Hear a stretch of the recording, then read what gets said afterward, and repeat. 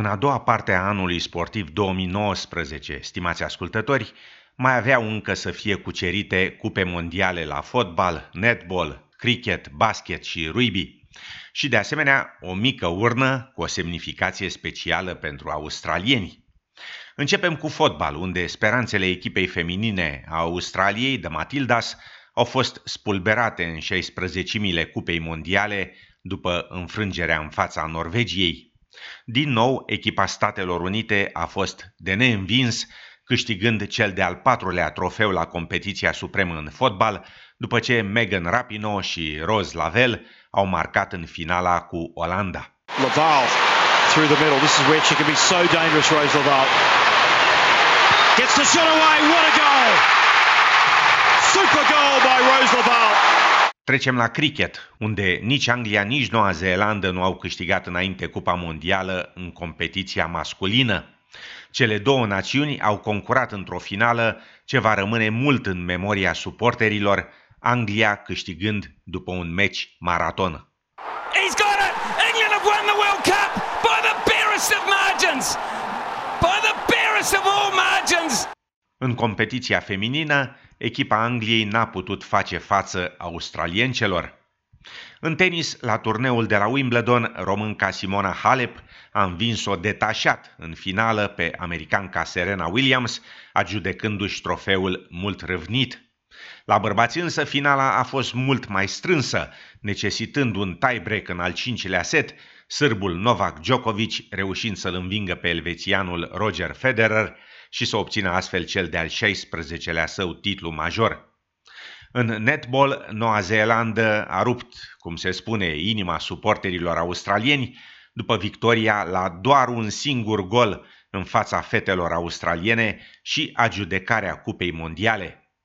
La fel de contestat a fost și finala ligii de rugby în seria State of Origin, unde echipa New South Wales-ului și-a păstrat trofeul după o încercare reușită în ultimul minut în fața oponenților din Queensland. Gets one away to Tom Trebojevic. It's gone to Blake Ferguson. Ferguson, can he stand up? Now he throws the pass. He's got it back to you know who. Tedesco for the corner. Tedesco's over. James Tedesco appropriately puts it over the line. Full time and the Blues win the series 2-1. La turneul de golf din Marea Britanie, Shane Lowry a obținut victoria, iar în ciclism, trofeul Turului Franței a fost adjudecat de columbianul Egan Bernal la o diferență de 1 minut și 11 secunde față de următorul concurent. În competiția masculină de cricket, echipa Australiei a celebrat câștigarea celebrei urne după victoria împotriva echipei engleze, Tim Payne devenind primul capitan al echipei Australiei după Steve Waugh, care a adus acasă trofeul. This has been 2 years in the planning, maybe more for some people. So to be able to carry it out over here under pressure with the crowds. Afirma domnul Payne. În basket, The Boomers n-au reușit să obțină nicio medalie la Cupa Mondială, iar în tenisul feminin, la turneul american, Serena Williams era cât pe ce să câștige cel de-al 24-lea său titlu de Grand Slam, însă canadianca de origine română, Bianca Andreescu, a avut altă părere, câștigând trofeul turneului.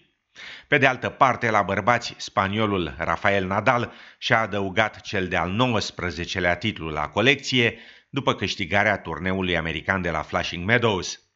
În competiția de footy australian, Richmond a câștigat cel de-al 2-lea titlu AFL în 3 ani, iar în Liga Națională de Rugby, The Roosters au devenit prima echipă care câștigă 2 titluri consecutiv, după victoria în fața celor de la Raiders, într-o finală umbrită totuși de controverse privind arbitrajul.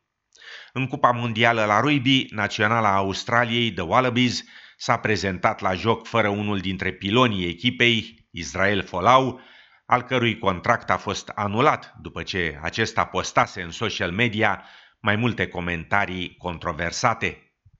Australia a fost eliminată de Anglia, care în finală a pierdut în fața sud-africanilor.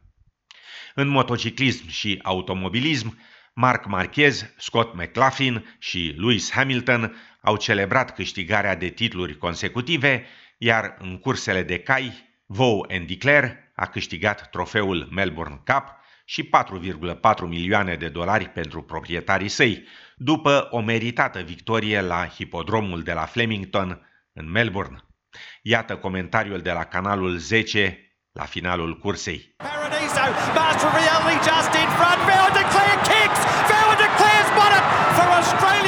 Oricum, suma obținută de calul câștigător la Melbourne Cup a fost cam cu 2 milioane mai puțin decât cea câștigată de australianca Parte, după ce a terminat anul pe locul 1 în tenisul feminin. It's been incredible. I think I'm really going to have to sit down and kind of rewatch and relive some of the memories that we've had. But there are so many important, crucial moments in some of the smaller matches, and I think in some of the smaller moments throughout the year that I'm most proud of. Afirma Parte. În fine, spre finalul anului, britanicul Anthony Joshua a răsuflat ușurat după ce și-a recâștigat centura de campion mondial la box, pierdută anterior la mexicanul Andy Ruiz Jr.